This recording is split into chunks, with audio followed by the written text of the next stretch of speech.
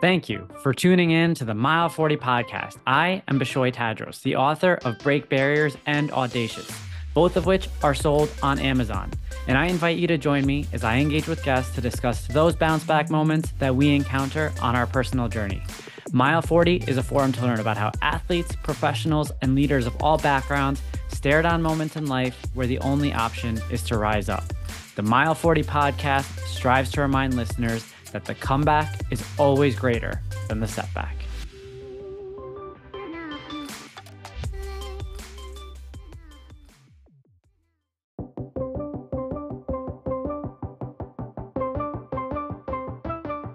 Welcome back to another episode of the Mile 40 podcast. I am so thankful for all of you for continuing to tune in.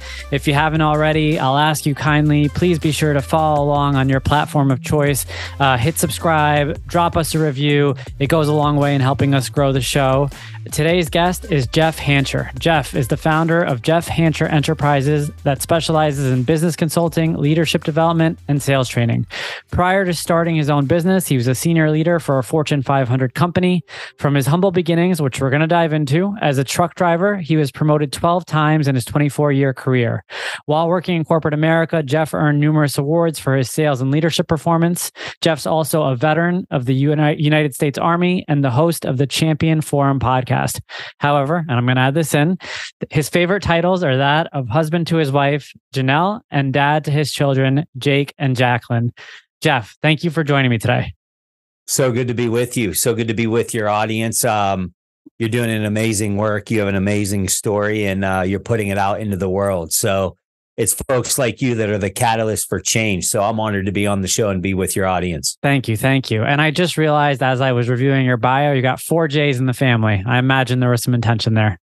Yeah. And the dog was Jasmine. So there was some intentionality. My wife comes from all J's. Okay. And as luck would have it, she married a Jeff, and the rest is history. So there we go. Is there any crossover between her family and your family in terms of names, or are all different J's across the board? All different J's across the board. Wow. Yeah. That's great. So, and it gets a little cornier even than that. When the kids were super little, she would, on Christmas cards, she would write one big J and then EFF. AKE. Talk about, it gets a little corny. Hopefully she doesn't listen to this show. I love it. I love it. Jeff, I just want to say thank you for joining me today. It's a real honor to have you on the show. You came as a recommendation from a good friend of mine who I've met in the professional world, and someone who I've worked closely with over the last couple of years, and someone who I really trust. And, once he saw Mile 40 growing, he said, I have the person for you. And that was you. And you and I got to connect a little bit before we hopped on today. We talked about the premise of the show. And what I love about your story is that it hits on so many of the different points that we really tried to touch on at Mile 40. And so I want to start off first by giving the listeners a little bit of insight into where things began for you. Tell us about, the humble beginnings that you referenced in your bio. Yeah. There's a lot of stories out there of adversity and challenge. You have your own story as well. And I obviously have one as well. I've shared it with you. But the essence of it is I grew up with 2 very, very sick parents in very, very poor health. And they got an early start to their marriage. My mom suffered from a disease called lupus.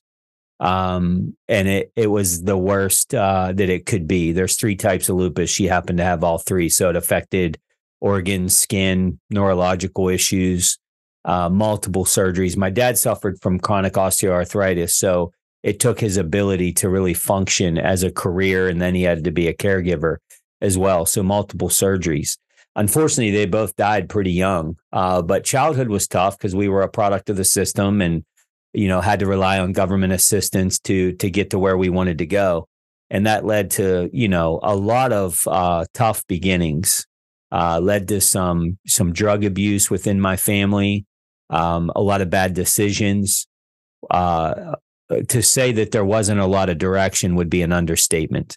They're literally fighting for their lives. So, to instill things into me and my brother, not that we were animals or anything, but they're literally fighting for their life. So me and my brother we became somewhat dysfunctional as teenagers. We had a ton of freedom.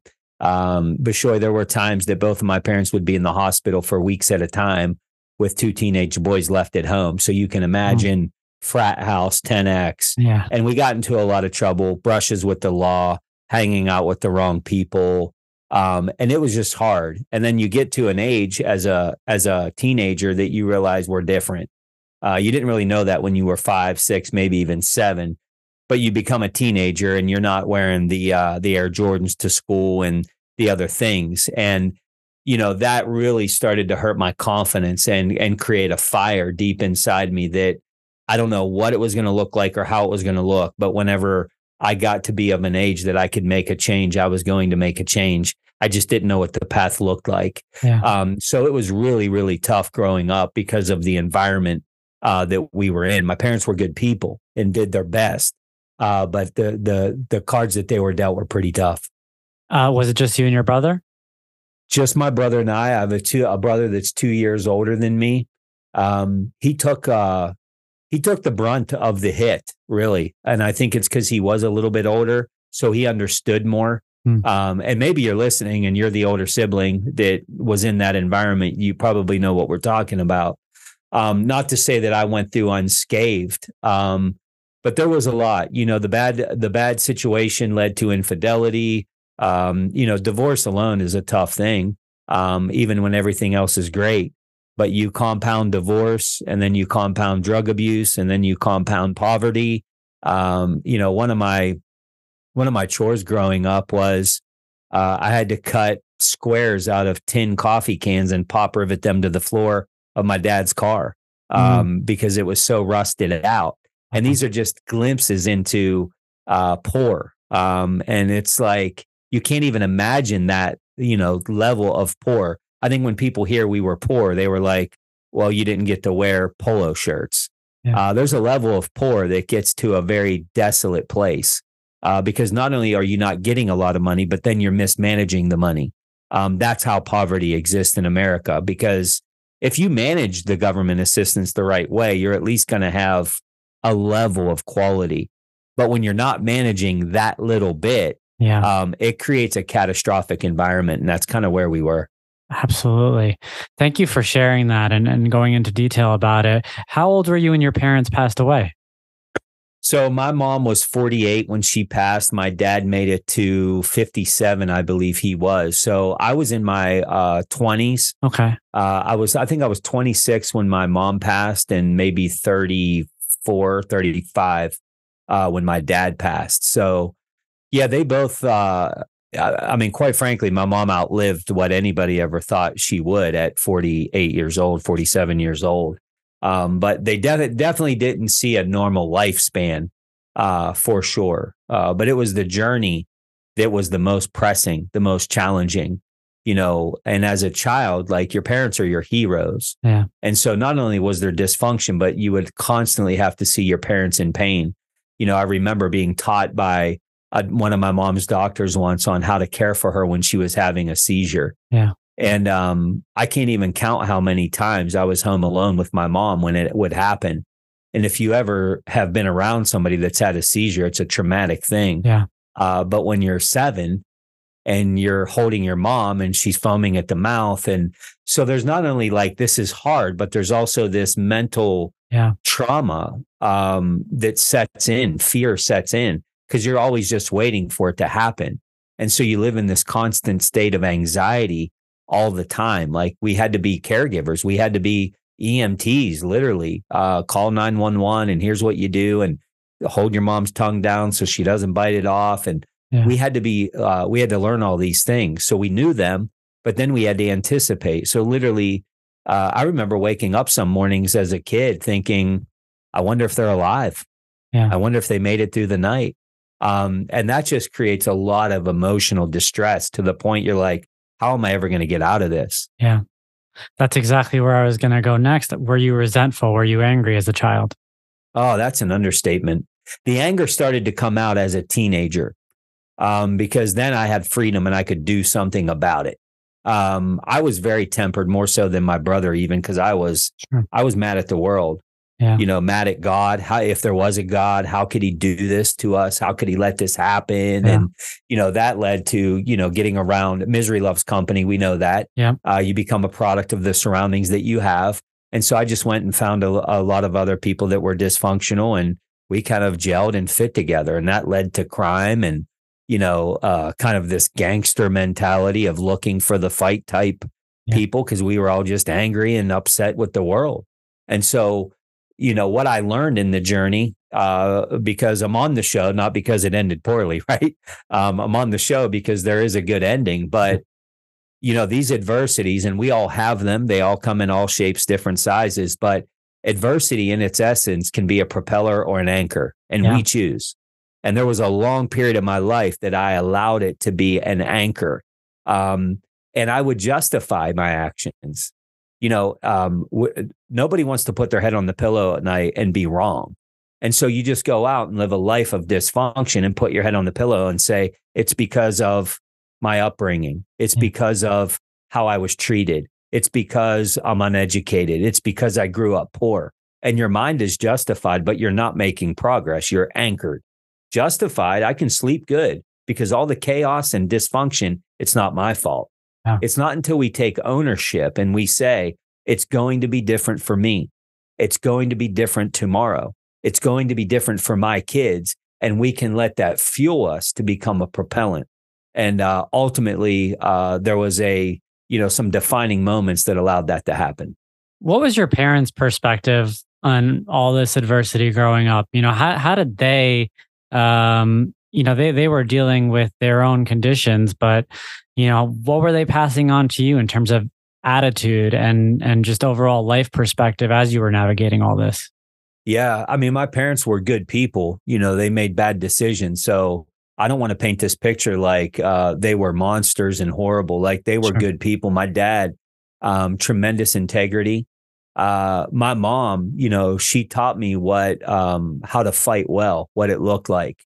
I would see her in so much pain all the time. Surgery after surgery, and remaining optimistic. I have shirts made that say attitude is a choice. And I believe that, you can choose, regardless of your circumstances, how you're going to respond. We can't always control what happens, but we can always control how we respond. And nobody on this earth has taught me that lesson more than my mom. And my dad, he taught me this level of resilience. Because not only was he going through his own thing, but he also had a sick wife and 2 young boys that he had to care for. Yeah. And he taught me resilience, and it came with challenge, of course. Yeah. But he was present. My dad loved well. And so the things that are the intangibles, and we know this in business and we know this in life, is that there comes a point in time in your life that, the book smarts and all the other things aren't going to be enough to get you there. Integrity, value. And I prove this in my workshops when I ask leaders, what are the attributes you're looking for in the team that you build? And you hear things like character, trustworthy, honest, hardworking. And never once when I ask this question do I hear, I hope they can close sales well. I hope they're great negotiators. I hope they can navigate Excel spreadsheets. It never comes up. And the reality from that is the lesson of you'll attract who you are, not what you want. And that was a lesson that I learned from my dad that I did carry into my adult life. Thank you for that insight. At any point, going through what you were going through, did you think that you were ever going to break the cycle yourself? I know you talked about it earlier. You mentioned, not knowing if there was an end in sight. But to go from where you were to where you are today means that at some point you had to take ownership, and you had to be really intentional about that ownership. But leading up to that moment where maybe you decided, I'm going to redirect my life, I'm kind of interested to get into your head around, did you ever think prosperity was going to be in your future? Yes, but I didn't know what it meant.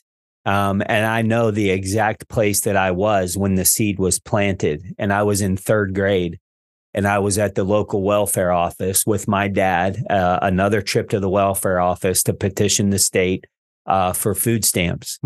And I remember them telling him, Mr. Hancher, we've told you a million times, the financial benefits you get are $400 more than what would allow you to qualify for food stamps. And the food stamps benefits were like $3,000 a year. And he's like, can you just pay me $400 less in money so I can get the $3,000 in food stamps? And of course, they said that's not how the system works. And so my dad was my superhero, Superman. And I saw Superman crumble right before my eyes because his desperation turned to anger. Yeah. And anger turned to him being removed from me by security. Cops called, the whole thing. And for a moment in time, I'm pulled into custody. And I remember being separated from my dad, and I'm emotional. I'm crying. I'm in third grade. I'm a young boy. And it wasn't like, hey, someday I'm going to be very successful in a Fortune 500 company and this is all going to go away. Yeah. But what I did, that's the first moment that I can ever remember that the seed was planted of, I have to do something about this. There's something that I have to do. Well, when I became a teenager, it started to become a reality. I started my first business when I was 16. High dysfunction. And I'm going to get very vulnerable with you. I started a flea market company. And I started going to auction houses and buying stuff and selling them 3-4 days a week at flea markets. Yeah. But I would run out of inventory. So what would I do? Anything anybody dysfunctional would do. Go steal from people and sell their stuff. And so this was like, and how did I justify it? Well, I'm Robin Hood. It's better in my hands. You have plenty. So I need what you have. And I had to come to this moment that like this dysfunction had to change. Yeah. I mean, I was making good money compared to my standards. Yeah. But it wasn't until I went to the military that I realized, oh my gosh, there's a whole nother life. When I got out of small town America, got around more diverse people, more diverse thinking. And then beyond the transition of the military, it was mentors that changed it completely. Game over, full stop. I was fortunate enough that I had leaders and mentors around me that started drawing out the greatness that I didn't know was even there. And that's when the belief really started to happen that I might be onto something. Because my greatest hope in life was like, I'm going to transition from the military and I'm going to get into a good coal mine or steel mill here in southwestern PA, which isn't a bad living compared to where I came from. But I didn't have my sights set on where I was going because I couldn't even dream that big. We never actually touched on where were you geographically growing up? Southwestern Pennsylvania. Oh, no, 22 so that's where you grew up. You grew up in southwestern PA. Yeah, right here. Got it. Okay, good to know. Let's talk about how you ended up joining the Army. Well, I'd love to tell you, Bishoy, that it was the grand old flag and I'm full of patriotism, although I am. That's not why. Literally, I turned 18 on June 21st, so I'm a couple weeks out of graduating high school. And the walls were kind of they're caving in on me. Hanging around the wrong people, brushes with the law. I was running from something, not to something. There's a difference. And I remember passing by the recruiting station and just pulled in and was like, I'll just at least listen to what they have to say. I couldn't really afford to go to college, but I'm like, maybe they could help me. And so they told me about the GI Bill. And the next thing I knew, I was on my first ever plane ride to Fort Jackson, South Carolina. Scared to death, white knuckled the whole way. I'd never been out of Claysville, Pennsylvania. Shout out to everybody in Claysville. I'd never been out of the tri-state. Vacation to me was going to Lake Erie for the weekend. Like this was a whole new world. But that's what led me to going to the military was I was running from something, not to something. So I didn't even know what I was getting into, quite frankly. Yeah. And you brought up an interesting point about just kind of walking in as if you were you mentioned looking for something. And, the first thing that comes to mind is discipline. And, something tells me that up until then, it was a lot of chaos and nearly no discipline.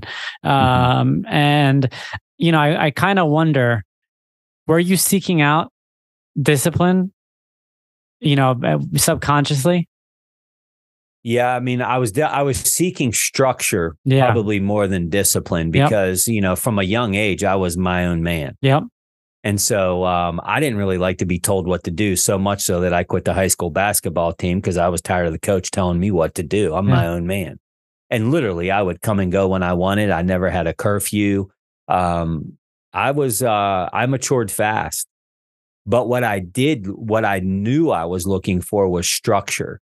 Now, look, the intimidation and swagger of a drill sergeant will shape you up pretty quick. And literally, I truly mean this when I say it. The military transformed who I was. Yeah. Because I was able to shove off all that ride or die mentality. I'll take the world myself. I realized very, very quickly that you don't defend freedom and build teams in the military by doing it yourself. Yeah. And so I got my first touch of that and real discipline at a real level. I got it there, which led to accountability, which were the hallmarks of who I've become, is people finding my blind spots, caring enough to say, this is your opportunity and this is the way to go about it. And I got my first real dose of that in the military and then later on in my corporate career. I'm sure you're not the only person. I'm sure there are many people out there with military backgrounds that came from more chaotic beginnings, right? And we're going to skip around a little bit. But one of the things that kind of I'm thinking about is you've seen both ends of the spectrum, literally. You've seen the two extremes now, from absolutely no structure to probably as structured and as buttoned up as it gets. And you've seen the pros and cons of both. And now you're a father. How do you approach this? Right? You learned a lot from the earlier years you had in life and, the times where you probably struggled the most. And then you saw the power of structure and the benefits of that. So you kind of have, both sides of the coin. Now that you're a father and you have two kids, and of course you want the best for your kids, how do you go about reconciling the two and making sure that perhaps they're not missing out on some of the lessons that you learned in the midst of the chaos? Man, you are hitting a nerve. I'm sure they call you out on it too at times. They do. Yeah. They do. I remember a day coming home and telling my son to take his Jordans off, and I threw them as far as I could into the pond. And I know you're listening. You're like, this guy's a psychopath. One of my goals in life was to make sure that my son, if he chose to play sports, that he would wear Jordan shoes. As shallow as that sounds, like that was one of my goals in life. And this dude is wearing them outside in the rain and in the mud. And I'm thinking, man, if I ever had a pair of Jordans, they would be like cleaned every day, spotless up on the mantle. And this dude doesn't even care. And it wasn't until my wife reminded me of like his perception of Michael Jordan shoes is much different than yours. And this is something as parents that we've tried to work very hard on. When I met my wife, I was a secretary making $6 an hour. And so she's been on the journey the whole way, which is proof I'm a good salesperson because she married me at $6 an hour. But the reality is I have thought about that because I have been able to give my kids a life that I could have only dreamed of. And so what I've worked really hard on is the intangibles, because and trying to instill work ethic. They have a lot of luxuries that I didn't have, but they both had to do a 1-year tour of duty at Chick-fil-A. Like that was a non-negotiable. You have to work 1 year at Chick-fil-A. If you want help with college tuition, that has to happen. My wife is a serial entrepreneur, so they would always have to work at the gyro shop or the donut shop or whatever it might be. So we have instilled that, but despite my best efforts, the adversity that was in my life that became a propeller, I can't give that to them. Yeah, I can't. No. I cannot give that to them. But the adversity that causes a lot of people to let that become an anchor, they'll never know about it. They're never going to have to make the choice. But I will say, as dysfunctional as my journey has been, this I will die before I lose mentality came from a place of adversity and a place of healthy fear. Yeah. If it's a 22-hour day, that's what it is.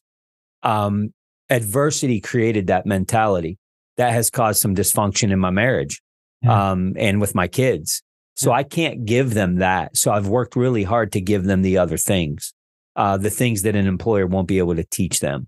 But I find myself being very hard on people because of how I'm wired.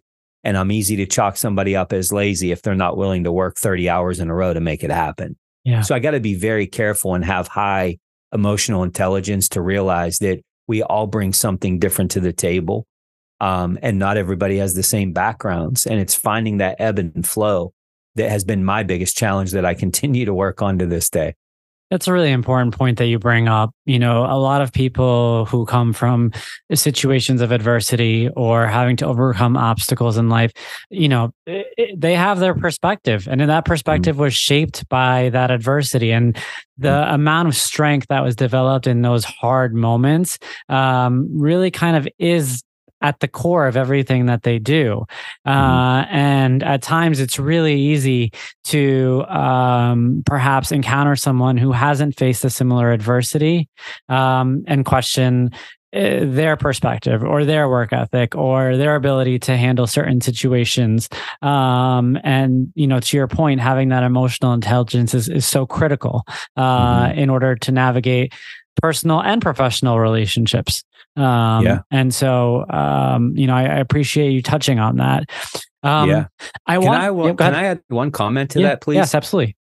You know, as you were saying that, I was reflecting on, like, obviously the audience is hearing my story, but we have also heard the story of somebody coming from tremendous wealth and having all the luxuries of life and being an absolute failure, depressed, mental instability because their parents were never around or they never had to learn how to work hard. My story's the other extreme. It's like I didn't have anything, so I had to fight hard, but it led to dysfunction. You know what I think the common ground is as we're processing this? You have to own your own success.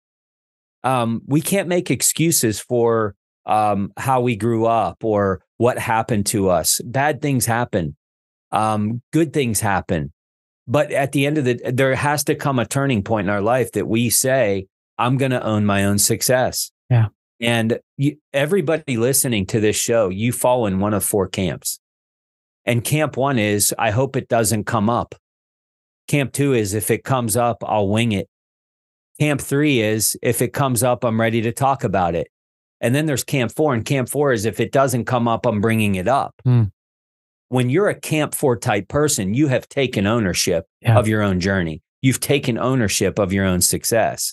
And at some point in time, I had to say to myself, I had to reflect back to third grade in the welfare office and say, I'm not going back. I'm not sure how to get to where I'm going, but I know that I'm not going back. And I know that if I have something to offer the world, then I'm going to be in a camp four position. Camp four people create wealth. They create influence. They create impact. But if you're not in camp four, you don't have anything to give. Yeah. So why don't we get into camp four more often? Because we're not willing to give up what we want now for what we want most, because it comes with a price tag. And most people aren't willing to pay it. And I think whether it's my story or a complete opposite that leads to dysfunction, the message and the challenge and the encouragement I want to give everybody today is, no matter what happened to you, you have to own your tomorrow. And we have to move forward. There's a purpose that we have on this earth. We have to fulfill it. It's so well said. I mean, I couldn't have thought of a better way to put it. And thank you. Thank you for really painting it in the most black and white way. And I'm sure that a lot of listeners are going to walk away from that, you know, probably listening to the last clip there and thinking, he's absolutely right. And we haven't even got into where life has taken you yet. And so why don't you give us a little bit of a walkthrough for what happened post-military and where life took you there? Yeah.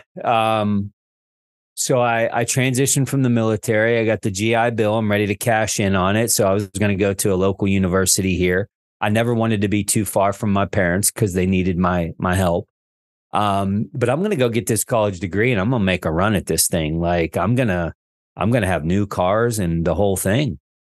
And I'm about 2 to 3 weeks away from starting at a local university here. And I got a call from my dad that I had gotten so many times, which was, they're sending mom home in hospice. It's not looking good this time.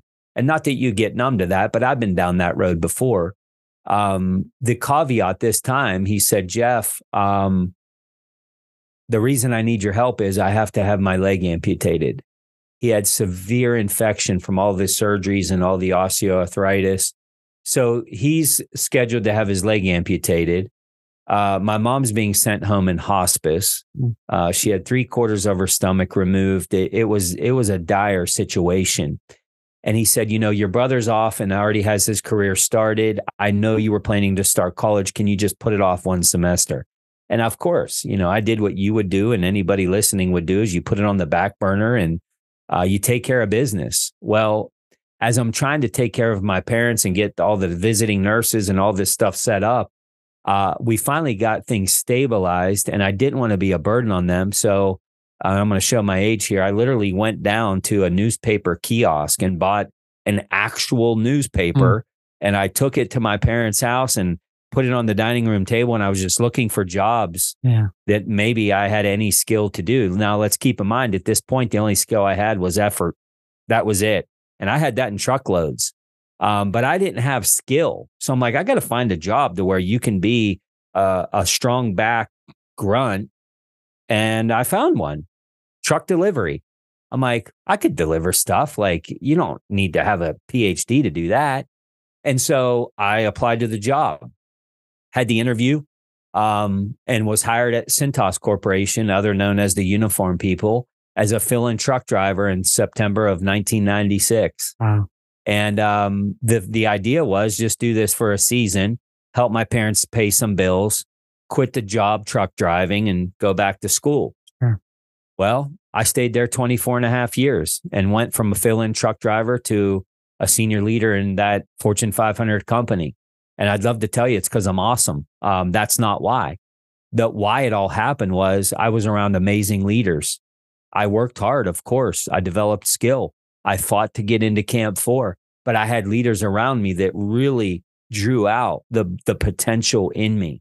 And so I stayed there for 24 years and sales functions, operations functions, global account functions. I mean, you name it. I got to experience a lot of things in that 24-year journey and created a life for my family that, if I dwelled on it too long, I would get emotional thinking about it. Hey all, it's me, Bishoy. As a marathon runner and endurance athlete, I've come to understand the importance of properly fueling your body for preparation and recovery. Every day, you get a shot at success. How you start your day typically paints a picture of what the rest of the day will look like. Start your day with a super convenient, healthy, and delicious nutritional win. Meal 1 by Creatures of Habit. Overnight oatmeal packed with 30 grams of plant-based protein, chia, flax, and pumpkin seeds. Vitamin D3, omega-3s, a probiotic, and digestive enzymes made in under 1 minute. Stop wasting time or worrying about what to eat as your first meal of the day. Start with Meal 1. Visit creaturesofhabit.com, creatures spelled with a K, and use code MILE40 for 15% off a one-time purchase or the first subscription order payment. For someone who is admittedly not very coachable as a teenager and someone growing up, it seems like, you went to the military, you embraced the fact that you were going to be transformed, and then you kind of took a shift to being extremely coachable. And the reason I say that is because one of the things that I'm picking up on, and this may have been just due to your circumstances, was you were looking for leadership. I think you were looking for that guidance. I think you mentioned earlier on in the podcast that when you were younger, there wasn't direction as a byproduct of your circumstances. And then once you were given a little bit of direction, it was crazy how dangerous you became with some structure and direction. I would love to just get some quick, tidbit from you on the leadership that you encountered, as you were navigating that journey and some of the things that stood out about it. Yeah, I mean, the journey early on was kind of embarrassing because there was so much I didn't know. I didn't lose a lot. I ran a successful business as a teenager. I was a good athlete. I was good on the rifle range in the military.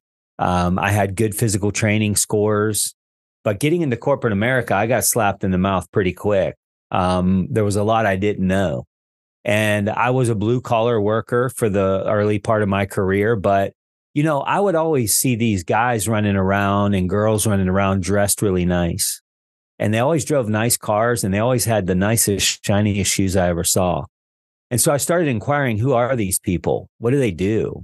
And I learned that they were salespeople. Now, look, I worked at flea markets for 3 years in my own business. I can sell anything. Yeah. And I remember applying for the job and bombing the interview and feeling defeat on the biggest stage at that time. Mm.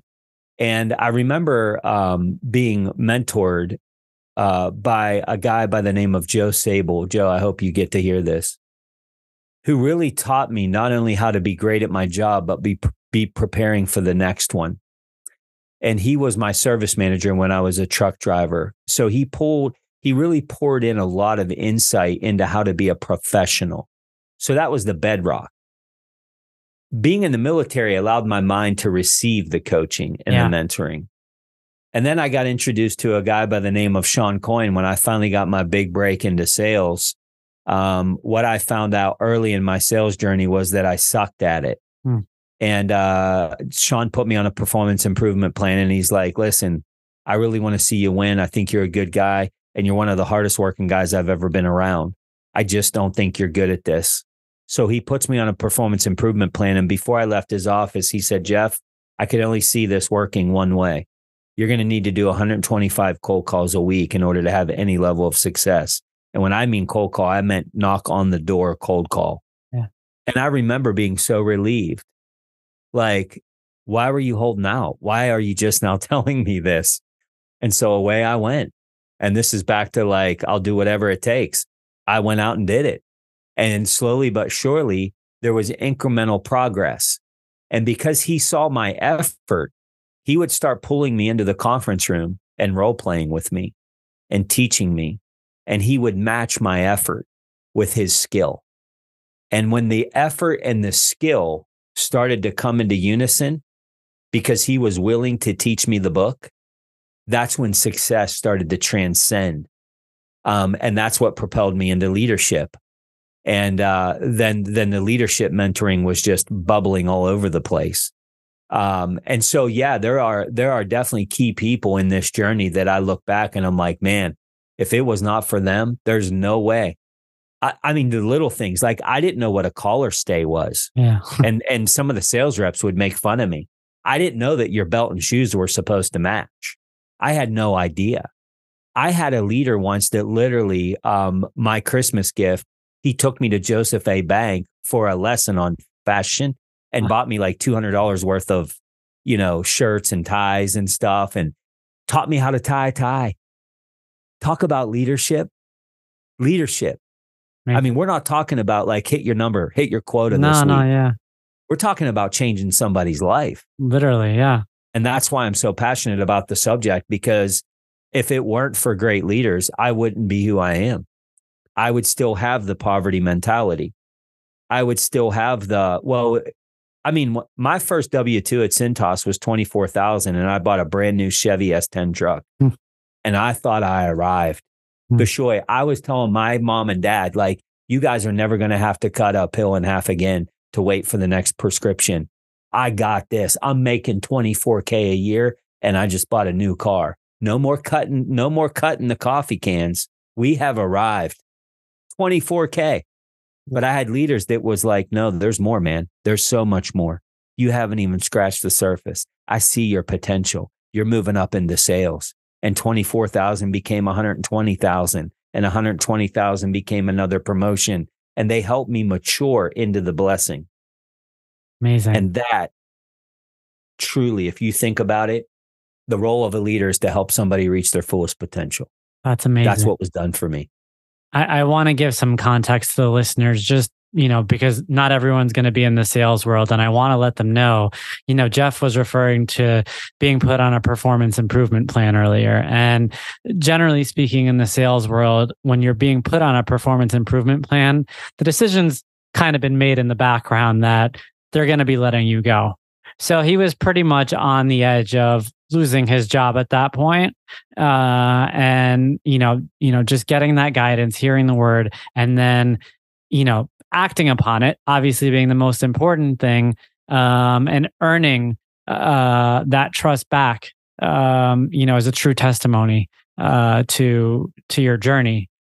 Mm-hmm. So you navigated your way through. I'm sure we're not doing justice to the entire 24 years, but we only have so much time. I get it. So how did we ultimately go from, climbing our way through the corporate arena to now being on our own? Another defining moment.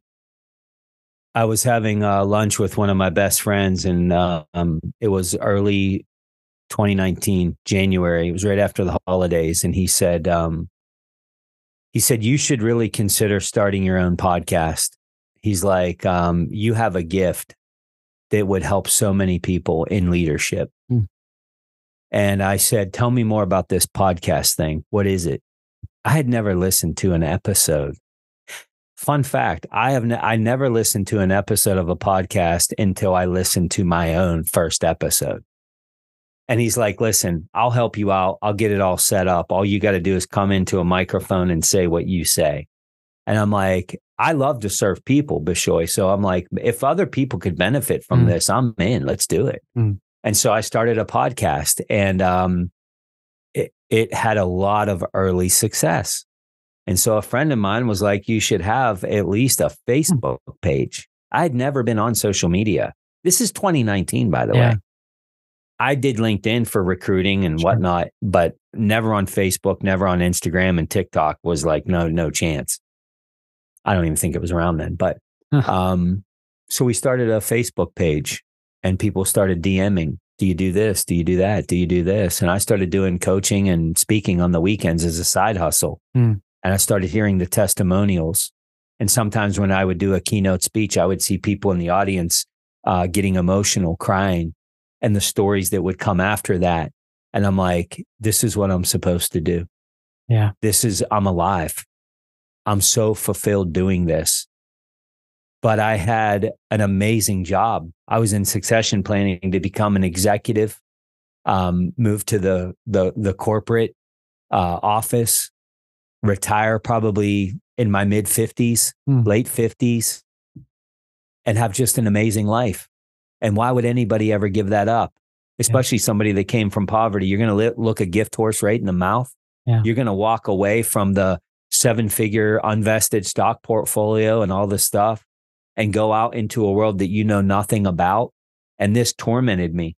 I was on a flight from Atlanta on a Delta flight. We weren't even at cruising altitude. We were at 8,000 feet. And all this is going.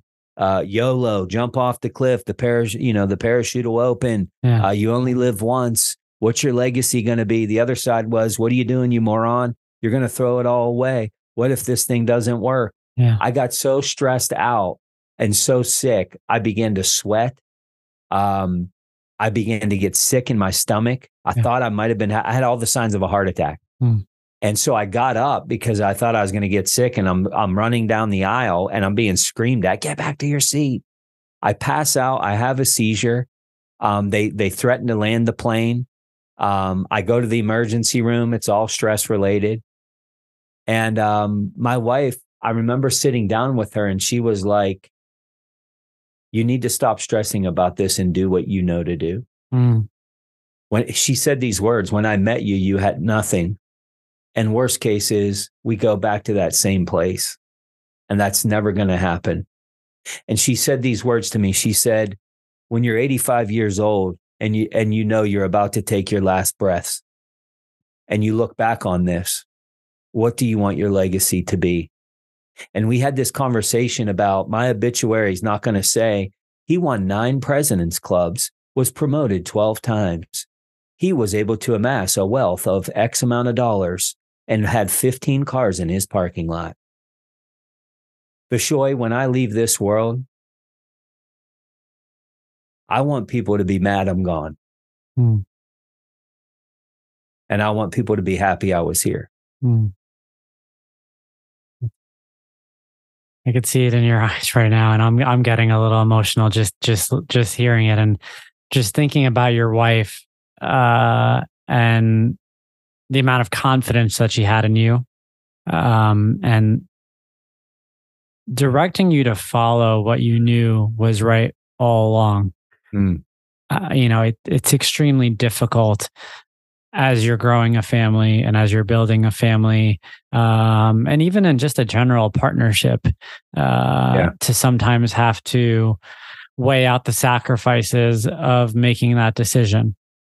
And Yes. so, It's not easy. it's not easy by any means. And yeah, you said a lot there, but one of the things that I think needs to be pointed out is your wife, and her role in directing you where your heart was. And I could see it in your eyes again, and I see it I feel it.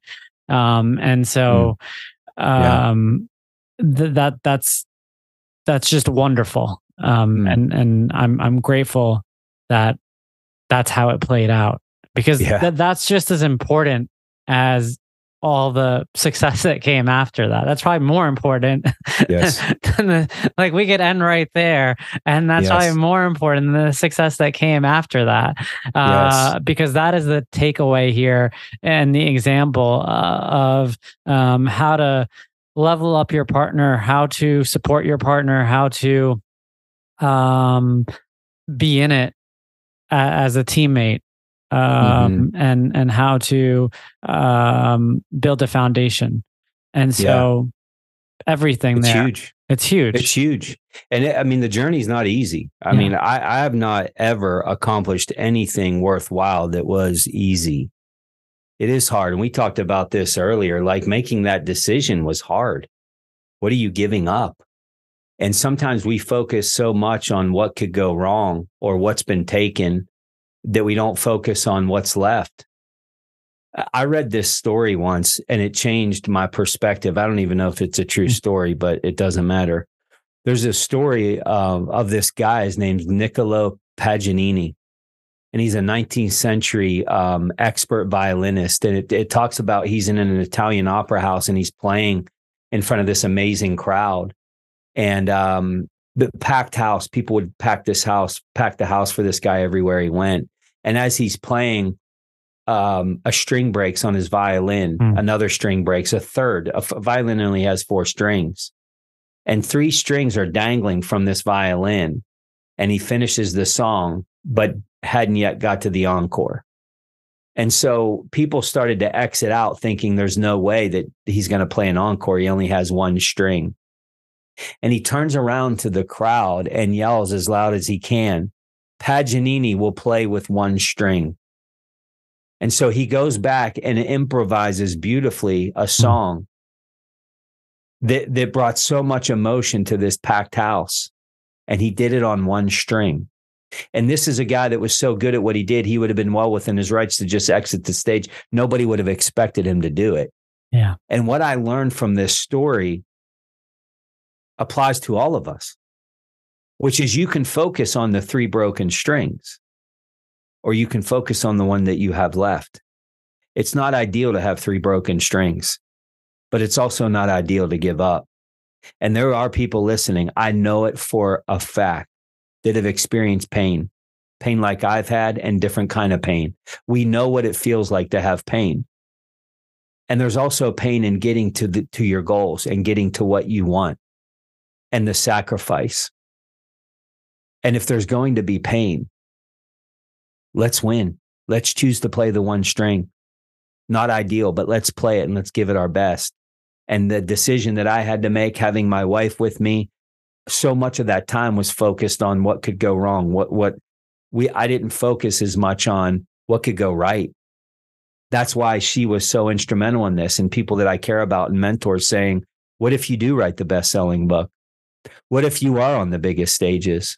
What if multitudes of lives are changed because of your story and your message and your knowledge? What if that happens? And here was the answer. I would never know unless I tried. And so what I do know for sure is I'm not going to have any regret. That's a guarantee. I will not have any regret. And so far, so good. We're enjoying the ride, but we got a lot of work to do. Oh, man, I that was so perfectly put. And I think that, you know what, I'm going to be honest with you. I'm going to joke a little bit. I am really excited for the clips that are going to come out of this episode because you just keep nailing it here. You know, I know this isn't rehearsed. I know this is coming from the heart, and it's as true as it could be. I also keep thinking your kids are extremely lucky to have you. And I don't know if, you know, you approach fatherhood in a way where you realize that your parents did the best they could for you, given the circumstances that they were under. But, you know, given the circumstances that you now have, A, you're not taking anything for granted, but B, you know, you are going to put your best foot forward every day to be an example, because as they say, kids watch what you do, not hear what you say. And, you know, I feel like that is as true as it gets with you. Something tells me you're not just barking at them all day. You're living it. You're walking the walk. And so, you know, I'm just thinking about how fortunate they are to have you. And for the audience out there, he did recently have his kids on one of his podcast episodes, which I tuned into, and they sound like wonderful humans. Man, they're amazing. They're amazing kids. And, you know, I don't know any dad or parent that's listening that's like, yeah, I did it so well. I did it so perfectly. Like, there's no handbook for that stuff. And I think early on I was too hard on them because I just wanted them to be better than me. And I wanted them to be their best. But the one thing I've always tried to focus on was to love them well and to live my life. You nailed it. You know, I've come to realize in life that people see better than they hear. And talk's cheap. That's why culture in companies is eroding, because, you know, we market it well and we poster it well, but people see better than they hear. And my wife and I have tried to really model that out, not only to our kids, but to our community and now even the customers that we serve. If I want my biggest competitive advantage in this space to be that I'm genuine and I truly want to see people win. I love that. Jeff, honestly, we could do a whole other episode because I feel like we haven't even scratched the surface on what it is that you're doing day in and day out. But I want to be respectful of your time. I want to ask you really quick, just kind of before we part ways here, where can people find you? It's Jeff Hancher, like Jolly Rancher, but it's with an H. Jeff Hancher, jeffhancher.com, jeff.hancher Instagram, Jeff Hancher LinkedIn. If you Google me, you'll find me. The podcast is the Champion Forum podcast. It's geared towards the business professionals, specifically leaders. And we talk a little bit of sales strategy, and we try to get some people a lot smarter than me on that show as well to impart to others. So I just want to serve. So if I can serve in any way, you can find me, and we'll help any way that we can.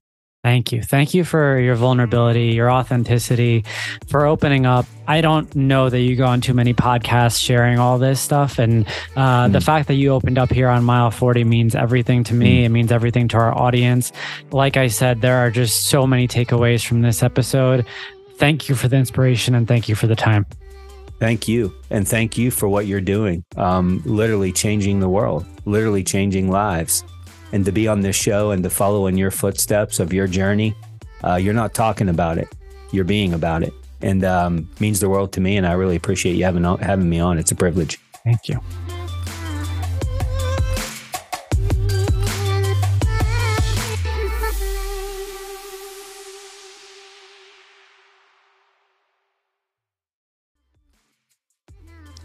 Thank you for listening today. If you enjoyed this episode of the Mile 40 podcast, go ahead, subscribe, leave a review, and share the word. Thank you for being a part of the Mile 40 family, and let's unite in showing the world that comebacks are always greater than setbacks.